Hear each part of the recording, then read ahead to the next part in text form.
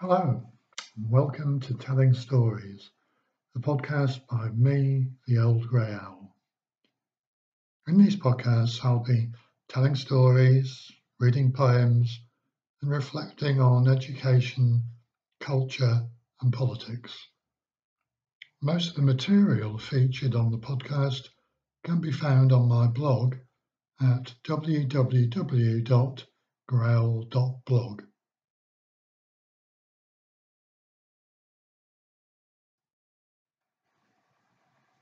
This first podcast is a short story, Mr. Stringer's Snow Day, by the Old Grey Owl.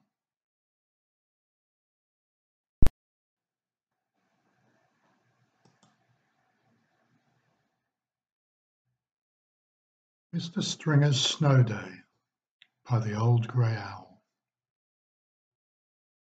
Sam Stringer was on the verge of something. That much was obvious to everyone. It wasn't clear to anyone who came across him whether it would be a nervous breakdown or greatness, but it was definitely something. At first glance, he had it all. He was good-looking, with a generous covering of hair on his head, and he dressed as if he vaguely knew what he was doing. At work, he was amicable, witty, and warm, someone who the rest of the staff had an instinctively good feeling about, though they'd be hard-pressed to say exactly why. He was effortlessly impressive in the classroom.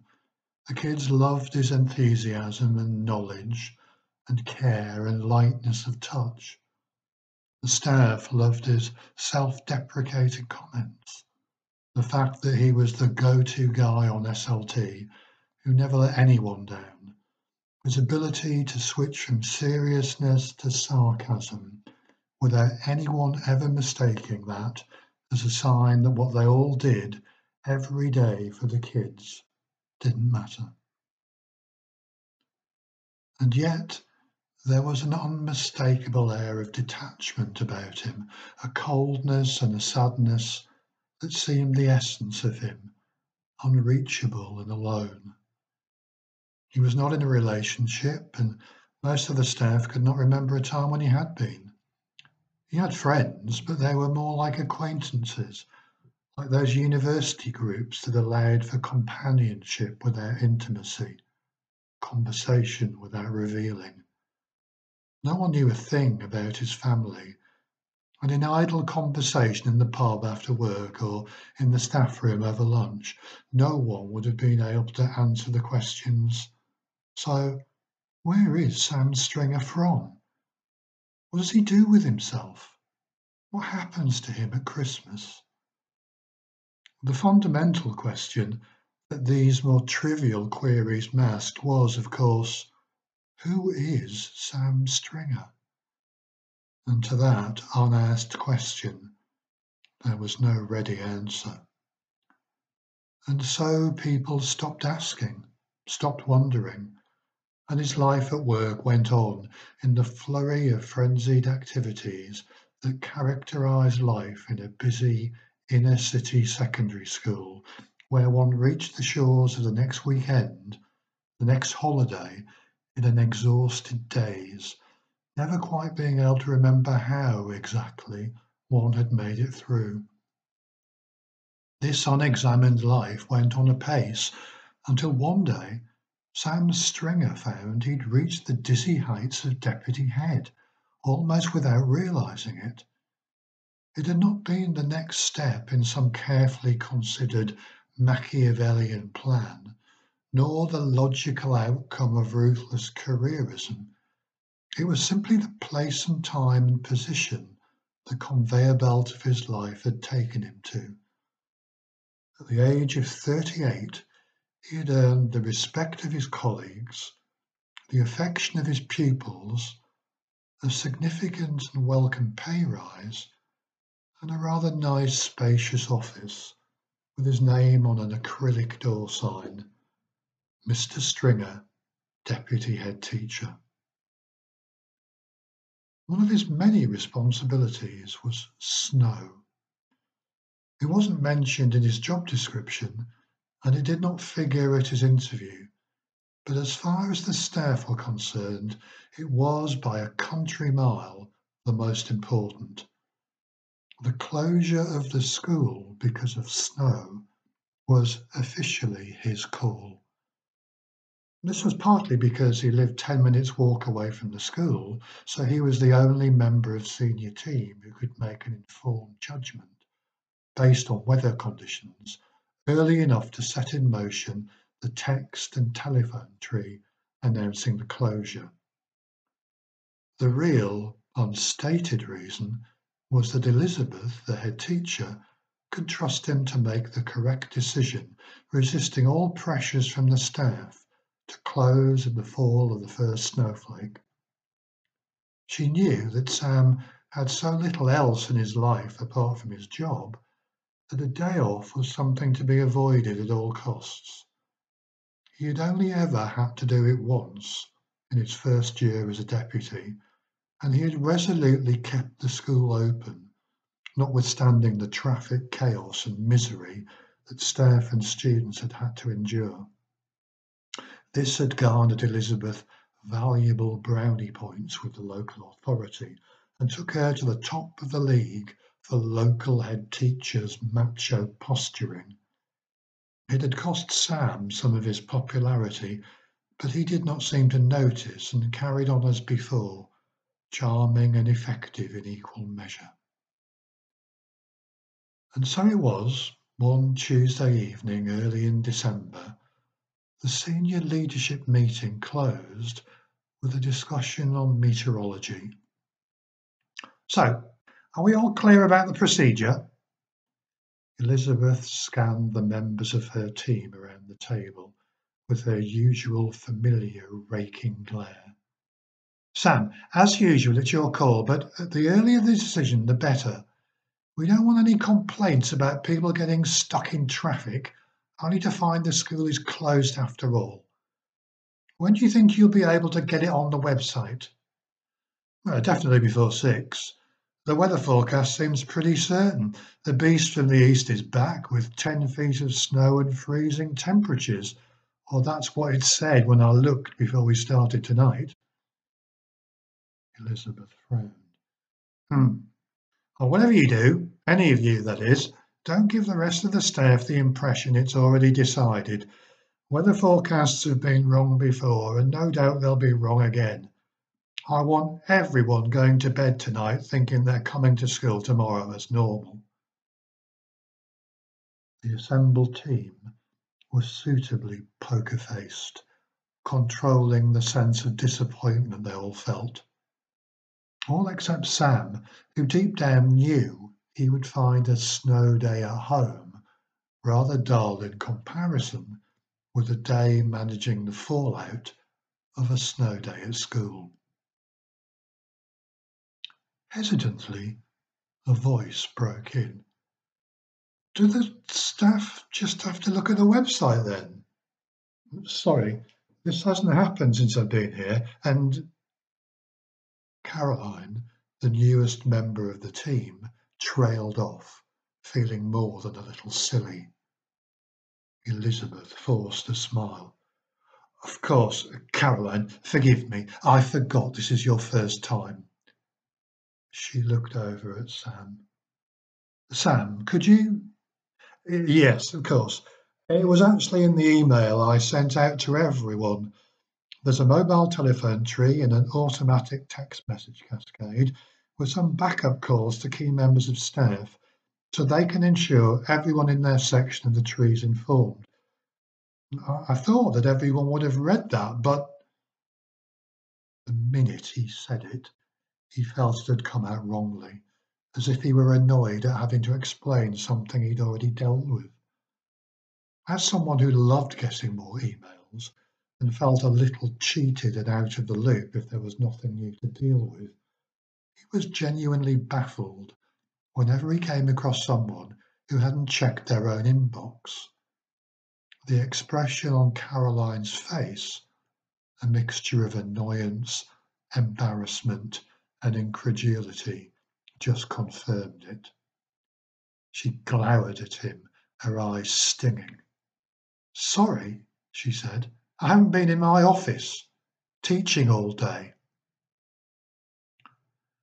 An awkward silence spread over the meeting, and people were left shuffling their papers and looking down at their notes. Thankfully, it had been the last item, and the meeting broke up, the various members of the team drifting off in different directions to offices spread strategically in all four corners of the school. Sam hung back to make sure that he and Caroline were the last to leave. She sensed that that was what was happening, and at the last minute she tried to scuttle ahead. Sam called out to her, "Caroline, sorry, can I have a word?" She turned and forced a thin smile. "Yes, sure," she said. "What is it?" He looked round to check everyone else had left. "Sorry, I didn't mean it to sound critical at the end there. I was just surprised you hadn't seen the message. It just came out a bit wrong." "You should have said that in the meeting," she replied curtly, and turned tail and left before he could reply. As she walked down the corridor towards her office, she wondered if she'd been a bit rude. At least he apologised, she thought. Not many men would have done that. Back in the meeting room, Sam was left alone, mouth open. He felt a little crushed. Was it him? He went over what had happened in his mind, knowing he would do the same thing over and over again before the end of the day. Despite appearances to the contrary, Sam was a worrier. He hated for people not to like him and to give them any reason for doing so. Even worse, he always thought the other person was right and that he'd behaved badly regardless of the situation. It was made even worse by the fact that it was so unusual. Most people warmed to Sam, but it just served to make Caroline's obvious dislike of him so grating. She, a newly appointed assistant head, had only been in post since September, and no matter how hard Sam tried, he couldn't seem to hit it off with her. There'd been a series of awkward encounters, of misunderstandings, and at times open arguments. They always ended with Sam apologising, vowing to himself to be more careful next time. But apparently he never was. In the midst of these repeated bouts of self-recrimination lurked something even more disturbing. A feeling so unfamiliar to him that he struggled to keep it buried, and whenever it surfaced, which was far too often for his liking, it left him feeling even worse. From the first moment he'd seen her, when she'd arrived in the school foyer for her interview in the summer term, he was overwhelmed with the strangest, strongest feeling he'd had ever for anyone. She wasn't stereotypically attractive, but she had something, a warmth, a spark, something indefinable, but definitely there. There was no doubt about that. Short, glossy, dark hair, green eyes, lovely golden skin, and long, long legs. And she dressed well. He wasn't sure about that last thing.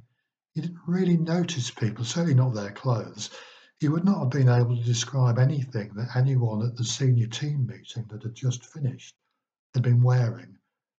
But he knew, with a painful and insistent certainty, that Caroline Taylor looked just right in whatever it was she'd chosen to wear. He also knew, with equal certainty, that Caroline thought that he was a bit of a joke. Whatever he'd managed to do to fool everybody else, Caroline wasn't falling for it. She could see right through him and obviously recognized him for what he was, an imposter, a charlatan, a phony. And for Sam, that merely served to increase her charm, judgment as well as beauty. With these thoughts churning around his brain, he collected his stuff, locked up his office, and made his way down to the car park. He sighed as he opened his car door. He knew he couldn't go on like this, and he'd made a sort of decision to look at headships and other schools, ready to start applying next summer. He shivered as the car fired into life, a blast of cold air shaking him from his thoughts back to the here and now. He looked up into the sky through the side window. Dark and cloudless, the stars glittered with an intensity unusual in the city sky. He could feel the gathering hard frost, but as yet there was no sign of snow. Maybe the clouds would roll in later, direct from the Siberian plains, with their gift of plump, feathery snowflakes. Caroline had lingered in her tiny office for longer than usual, just to make sure she didn't encounter Sam in the car park. She couldn't bear another awkward conversation. God, what was wrong with her? Why did she always snap at him? He was perfectly okay as a deputy head. Better than most, actually. He didn't pull rank and he didn't mansplain. He was sensitive and respectful without seeming horribly pleased with himself for being so right on, so PC. It was just that everyone liked him. He was so popular with the staff, foot soldiers and the powers that be, that there must be something wrong with him. No one could be that perfect. And even worse, he was breathtakingly good looking. Men like that are always insufferable bastards in the end, she told herself, remembering an unfortunate dalliance with an equally chiselled and toned master of the universe type who'd been big in the city. His sensitivity, worn like an Armani suit at the beginning of their fling, was soon cast aside to reveal the 16-carat bastard lurking underneath, as she was so unceremoniously dumped for someone creative at the BBC at the beginning of the summer holidays. 6 weeks of self-pity had not repaired the damage caused by her innate suspicion of handsome men. The worst occasion with Sam, the one that made her feel hot and uncomfortable whenever she recalled it, was back in September, just a couple of weeks after she'd started work. She'd popped to the local shop on Sunday morning, looking in absolute fright in tracksuit bottoms and no makeup. When she could make herself face the truth of it, she remembered that she'd been in such a rush that there was a breakfast stain on her top. Oh, God, how embarrassing. Because out of the blue, Sam saw her across the road and waved at her. Mortified, she turned away hurriedly and had blanked him. She'd marched away down the road, not stopping, and she'd shut the door of her flat firmly behind her. Blanked him. Oh, my God, she thought. How uncool is that? It had never been referred to since, and Caroline had discovered in conversation in the ladies' staff toilet that Sam had a flat round the corner from her in Mountcastle Road. Do you know Mountcastle Road? Samira had asked her. You know, that big posh road with all of those massive Victorian villas in them, the ones that back onto the woods. He's got a lovely flat there, got a massive garden. She lowered her voice. Decorated beautifully, actually. Like many of the conversations she'd had so far in the staff toilet, this one was not making her feel any better about the worst social gaffe she'd ever committed. She'd put two and two together and had come up with a number of nearer infinity than 4. So, she thought, Mr. Stringer's a bit of a player as far as the female members of staff are concerned. Well, not with me. Oh no. She looked again at the pile of marking on her desk. She had dug it out purposely so that she could work through it on her snow day at home. It was an ideal opportunity to catch up from the depths of her duvet. But somehow She couldn't bring herself to put it in her bag.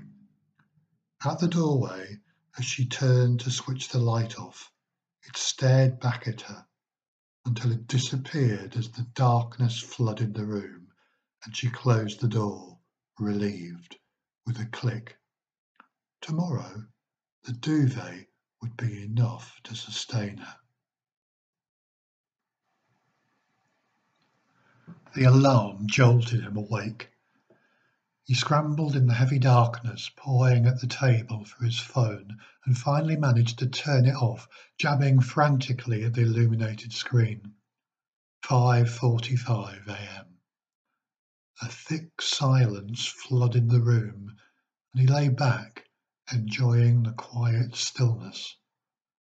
After a minute or so, the silence began to weigh heavily on him, and he swung his feet around and out of the bed. Jesus, it was cold. He inched his way over to the radiator to check, and was puzzled to find it was on full blast, pulsing heat into the air, yet it seemed to have made little impression on the room. There was a strange silence, as if he had cotton wool stuffed in his ears. He continued to the window and opened the curtains a crack. The window looked out onto the back garden, and beyond the fence at the back, the beginning of the woods. He gave a sharp intake of breath. The sky in front of him was full of swirling, heavy flakes of snow, and the garden was blanketed in a thick covering, blurring all of the familiar shapes. Already the perfect layer was marked with animal tracks, crisscrossing the lawn. His heart leapt. Even at this hour, in this cold, with his breath steaming in front of him, it was a beautiful, strange, otherworldly sight. Clearly, this was one occasion when the snow closure would not be controversial. Nobody would be making much progress in the world in that, not, by the look of it, for a couple of days at least. 15 minutes later, it was all done. Notice of closure on the website, text sent via the telephone tree, a message left for the head, local media contacted, and the local authority alert system triggered. He spent the next hour on a leisurely breakfast, enjoying the film of Snow Armageddon on Breakfast News, before rousing himself to get dressed and ready to brave the world outside. The woolly hat, thick scarf, gloves and padded coat seemed to dissolve into gossamer threads as he made his first tentative footsteps down the path from his front door. The sky was still dark, with flurries of snow carried in fitful gusts of the wind that knifed through him. He crunched his way along the footpath to the main road. The road was eerily deserted, and the yellow cones of light from the street lamps bathed everything in a mysterious wash of amber. He passed a couple of abandoned cars, left at crazy angles to the curb, buried and undetectable under the volume of settled snow. There were just a few other people out and about, their breath steaming into the dark skies as they laboured through the snow, preparing for their stories of heroic attempts to get to work that would dominate the news for the next few days. It took him an hour to do what normally would have been a 20-minute walk. The school was suffocated under a thick blanket of snow, and as he struggled with the lock to the car park entrance, he could see the thickly muffled figure of Ray, the site manager, his breath steaming outside the main entrance. Sam crunched his way towards him through the untouched snow. Ray looked up and flashed a broad smile, enjoying the camaraderie of pioneers. "Morning," he called from a distance. "Nice day for it." "Good morning, Raymond. What's it like inside?" "The boiler's buggered. It's freezing in there." "What do you reckon?" "A couple of days at least, maybe more. Weather forecast after that's a bit hazy, and even when the snow clears, there's no guarantee of when the boiler will be fixed. If ours is gone, you can bet your life they'll be swamped with call out from loads of others. Oh well, at least it's a clear call, eh? I'll put it on the website after I've spoken to Elizabeth. She'll be tucked up warm in deepest Surrey somewhere, no doubt. The privileges of high office, Raymond, my good man. The privileges of high office. Not for the likes of you and me. Ray snorted. You'll be there soon, sunshine. You're not fooling me. Another couple of years and you'll be El Presidente, ordering everyone around from under the duvet. Sam was momentarily taken aback. Was that what everyone thought? That he'd be ahead somewhere? And soon, from Ray's tone, he roused himself, and the flicker was gone. Listen, Ray, I wouldn't bother with clearing the grounds. Not yet, anyway. Give it a day or so and keep an eye on the forecast. There's no point shoveling it all up if there's a ton more snow on the way. If we keep in touch, then we can manage it from this end. You concentrate on the boiler. I'm just going to do a bit of work while I'm here. I can lock up if you want.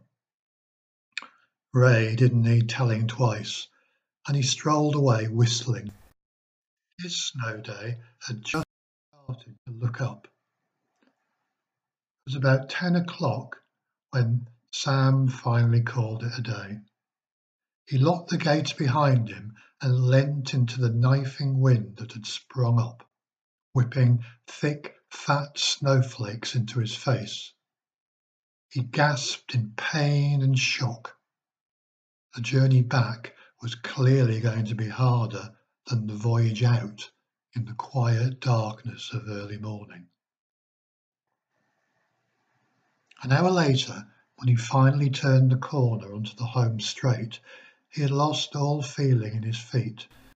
His cheeks were red and numb. All thought of the charm, beauty, and romance of the snowy landscape had disappeared. For the previous 15 minutes, he'd sustained his spirits by fantasizing about the bacon sandwich he'd promised himself, with coffee and the paper. This was the thought in his head as he peered through the swirling snow over the road to the blocks of flats on the other side. He did it every time he walked past, and the extreme conditions of the morning made no difference. Caroline's flat. He was about to press on, head down into the wind, when his eye was caught by a huddled figure in the entrance, hammering on the door. Defeated, the figure slumped to the ground and sat, head in hands, and began weeping. He stopped and stared, shielding his eyes from the driving snow. He took a step towards the curb, almost indistinguishable now from the road surface, and kept on going, picking his way gingerly over the compacted snow on the road surface. Halfway across, he called out, "Caroline? Is that you, Caroline?" The figure leapt up as if stung or caught guiltily in the middle of some heinous act. She wiped her hand across her face. When she recognized who had called out to her, her face fell. "Caroline, what the hell are you doing out here? Are you all right?" "Sam. Hi, yes, I'm fine. I'm just..." She hesitated, as if deciding what to say next. Her face was red and blotchy and streaked with tears. "No, you're not," Sam insisted. "You've been crying. What's the matter? You look terrible." A wry smile creased her features, and she started again. "Yes, terrible. I can imagine. It's just that my boiler's broken down. I came down to go to the shop and well, I got locked out. I haven't got my phone with me or my keys. There's no one else in the building and I didn't know what to do and." The sentence collapsed into a further outbreak of sobbing. Sam reached out instinctively and took her hand. "God, Caroline, you're freezing. How long have you been out here? You need to get inside. I don't know, half an hour maybe. I don't know what to do. Why did you have to come along again? I'm looking to stay and being pathetic. I don't know. The words tumble out in an incoherent current until the heaving sobs came again and she wrenched her hand away. Look, come on, come round to mine. It's only 5 minutes away. You can get warmed up and sort yourself out. We'll work our way out through this. She hesitated. The use of the word we was suddenly hypnotically alluring. The idea that someone could help her manage this. But not him. Of all people, not him. He reached out and took her hand again. You can't stay out here. You'll freeze to death. Come on. Gently, he pulled her hand and she took her first step, and annoyance was gradually replaced by relief as she allowed herself to be led towards a solution. The two figures, hunched against the wind, melted into the blizzard as they made their way slowly down the road. By the time she woke up, the grey light outside had begun to fade. After they had arrived at Sam's flat, he had made her eat and drink, and then insisted she get some sleep in the spare room.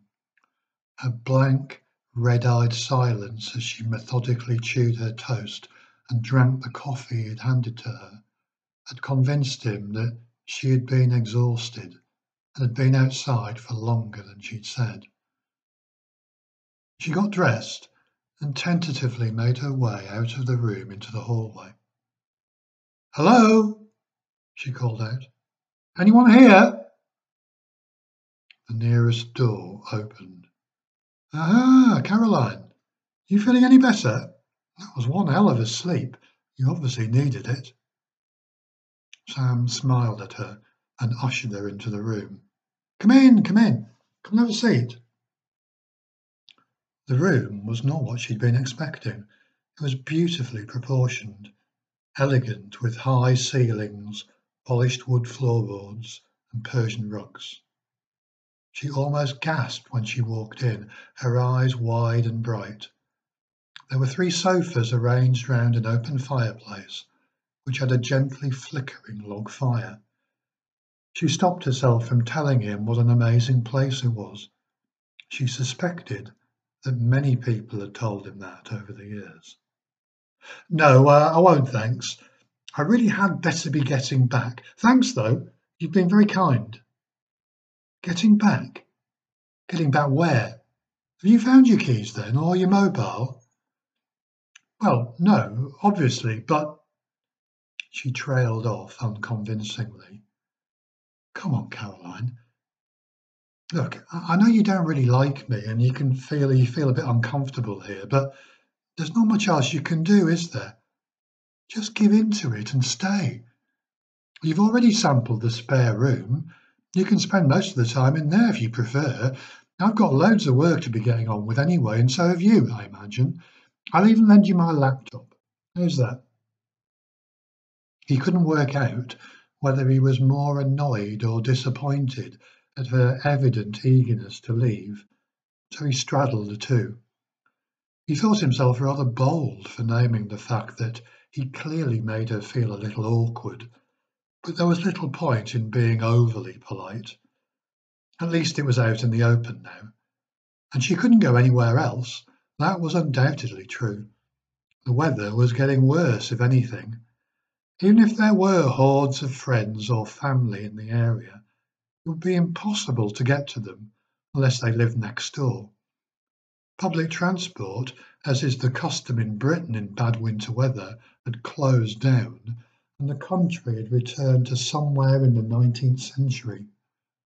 Like it or lump it, they were stuck together for the foreseeable future. Caroline submitted to the inevitable and perched on the end of the sofa furthest from Sam. She felt that she had to make some kind of attempt at conversation, at least for a while, before she could take up his offer and retreat to a separate room with a laptop. She looked again around the grand living room and took the least line of resistance. "This is an amazing flat. It's like a stately home." Sam gave an embarrassed laugh. "Hardly. It's the ground floor of the building." He saw the expression on her face and admitted, "Well, it's very nice, obviously. I'm very lucky." "Are you rich then?" People who say that they're lucky usually mean they were privately educated and daddy's something in the city. Rich? God, no. We bought it a long time ago when it was a dump, and we did it up a bit at a time. So, yeah, lucky. We? Are you divorced then? Didn't you have to divvy it up after you split up? A pained look flashed across Sam's face, and he stumbled over his words. "Well, no, not exactly. Caroline immediately interjected. "Sorry, none of my business. Just putting my foot in it as usual. Ignore me." No, it's me. It's just that." He stopped as if uncertain about how to go on. "What? What's the matter? Can't be that terrible, can it?" "I was married, but I'm not divorced. My wife died." "Yes, she died." He pronounced the words awkwardly, as if it were the first time he'd ever said them out loud. Caroline looked horror-struck. "Oh, God, I'm so sorry. I didn't know. I'd never have asked if I'd known. Sorry, that was a terrible thing to say." Sam's blank face shivered into a near smile. "It's all right. It's a long time ago. Very long time ago. So, yeah, not rich, just lucky." The silence hovered and settled on the room. The thick snow had dampened down what little noise there was in the streets outside. There was virtually no traffic, just the occasional gust of wind that whined through the window frames and rattled the panes. Caroline looked up in the direction of the noise, grateful for any distraction. At the far end of the room, a pair of French windows looked out onto a long back garden that disappeared from view in the gathering darkness. The garden melted into the thick trees of the adjoining woodland. "Goodness!" she exclaimed, a little too eagerly. "What a great garden!" She sprang up and went over to the windows and peered outside. Sam followed her and looked over her shoulder. There were a few flakes of snow still drifting down from the grey skies. This was probably the mildest the weather had been all day. Soon, when the sun completely sank beneath the horizon and darkness settled, the temperatures would plummet again. Outside, the blanket of snow across the lawn was untouched, thick and even. Only a few lines of bird and animal tracks crisscrossed the canvas. "Look at that," she breathed. "It's perfect. When I was a kid and our garden was like this, we'd spend hours in it building snowmen." She looked back at him over her shoulder and smiled. The memory was real and alive for her. Their eyes met, and then Sam gestured out into the garden with his eyes and back again. "Well, shall we?" he asked, grateful for the distraction. "What, go outside? Really?" She stopped and thought for a moment. "Yeah, come on, why not?" The next hour and a half flew by as they constructed a family of snow people with accessories, stopping occasionally to discuss tactics and take part in an ongoing snowball fight. When they finally came back inside, it was velvet black in the garden, the icy darkness shrouding the mysterious group of snow people who were huddled together as if posing for a family photograph at the back by the woods. Their fingers were numb and wet, their cheeks red, their breath steaming into the night air. He thought of that moment many times later over the years that followed, as the moment his second life began again. By what a slender thread our lives hang. Choices made, corners turned, things unsaid. Even in the later contemplation of it, its randomness, its chance, its serendipity, brought fear as much as joy. For who knew when similar happenstance would unravel all that had been tightly woven? Much later that evening, in front of the dying embers of the fire, when 2 bottles of wine had softened their defences, they sat on the floor side by side, wrapped in a filmy gauze of wonder and disbelief. They had talked for hours, discovering on the way a shared love of The Strokes, the Arctic Monkeys, The Wire, The Sopranos, with a guilty pleasure of the Gilmore Girls admitted under pressure, William Blake, Patti Smith, lower league football, the World Cup, roses, clematis. At one point in the evening, when it seemed to both of them that this had all been supernaturally prearranged, they discovered that they both taught English as a foreign language in Spain at the same time. Sam in Madrid, Caroline in Barcelona. Before they knew it, it was 1:30 in the morning. The last bottle was empty, and the embers had ceased to glow in the grate. A sudden awkwardness descended from nowhere. "Well," said Sam, finally springing up to gather the glasses and bottles, "that was nice, but probably way past bedtime." "Oh," stammered Caroline, taken aback. Yes, of course. Will you have to do the snow thing again tomorrow?" "No, thank God. The message this morning made it clear we'd be shut for at least 2 days, so at least I'm spared a 5 a.m. start. Might be different the day after, though. Forecast is for a big thaw." "Nothing good ever lasts, does it?" she asked, looking directly at him. He looked away. No, it doesn't," he muttered, and busied himself with clearing up. When Caroline followed him into the kitchen with some token clearing, he said, "Oh, thanks for that. I'll do the rest. You know where everything is, don't you?" She looked puzzled. "What do you mean?" "Oh, toilet and bathroom. You can use the room you were in this morning." He stole a glance at her. "It was all right, was it?" "What was?" "The room. This morning," he explained patiently. "The room was all right?" "Yes," she said finally. The room was just right. Like the 3 bears." She turned to go so he couldn't see the look of absolute humiliation on her face. The 3 bears? What was she like? "Okay, good night then," she said to the wall and carried on walking. Sam stacked the dishwasher. Later, in the strange snow-dampened silence of his room, Sam lay rigid under the duvet, eyes wide open, mind racing. There was a full moon outside, and it silvered the far end of the room through a crack in the curtains. Why had he mentioned Donna?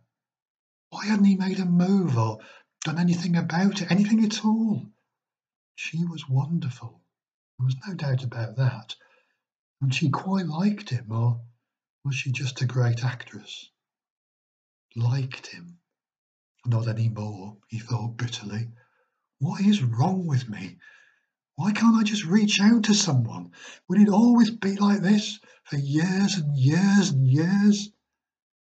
The questions raced through his mind over and over again, and not for the first time his eyes were wet when he finally slipped into sleep.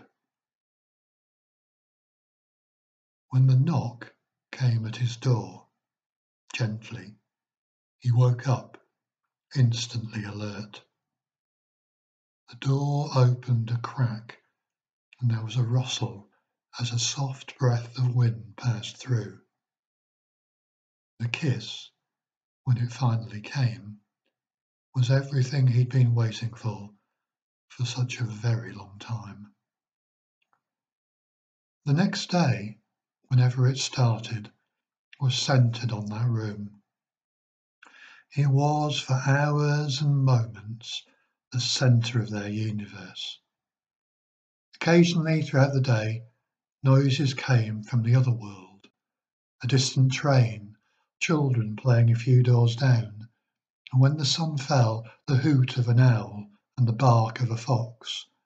But they paid little attention to anything other than the adventure of discovery in front of their eyes. In the silvery moonlight of the next night, she turned to him. "Will we have to go into school tomorrow?" It felt warmer, and the noises outside their window had included a steady dripping of the promised thaw. "I don't know," he replied. "I think maybe it's going to freeze over again before morning. Sleep now. I'll sort it out." They both knew he was lying.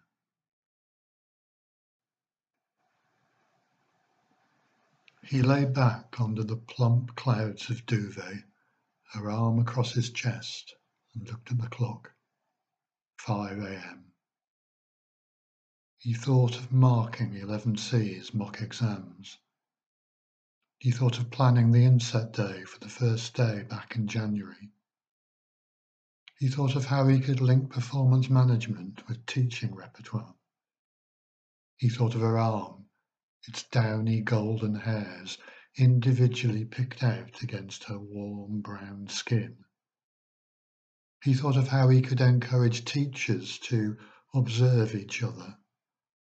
He thought of the end-of-term reports he had to write for the trainee teachers and how he could make them sound a little more positive. He thought of her smell, like vanilla and caramel. He thought of the paper he had to finish to present to SLT on coaching for development. He thought of her eyes, strangely green with little grey flecks, and white, white, white like her sparkling teeth. He thought of the way she wiped away the crumbs of her toast from the sides of her mouth, moist with tea. He thought of her lips.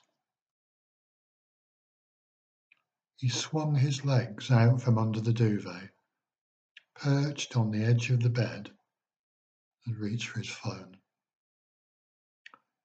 Sam Stringer was on the verge of something. It was not a nervous breakdown. It was not greatness. He stood on the edge and peered over the sides, dizzy and breathless. Finally, he scrolled down, hit the send button, and slipped back under the creamy warmth of the duvet. The school would be closed again that day. Sam Stringer was on the verge of falling in love.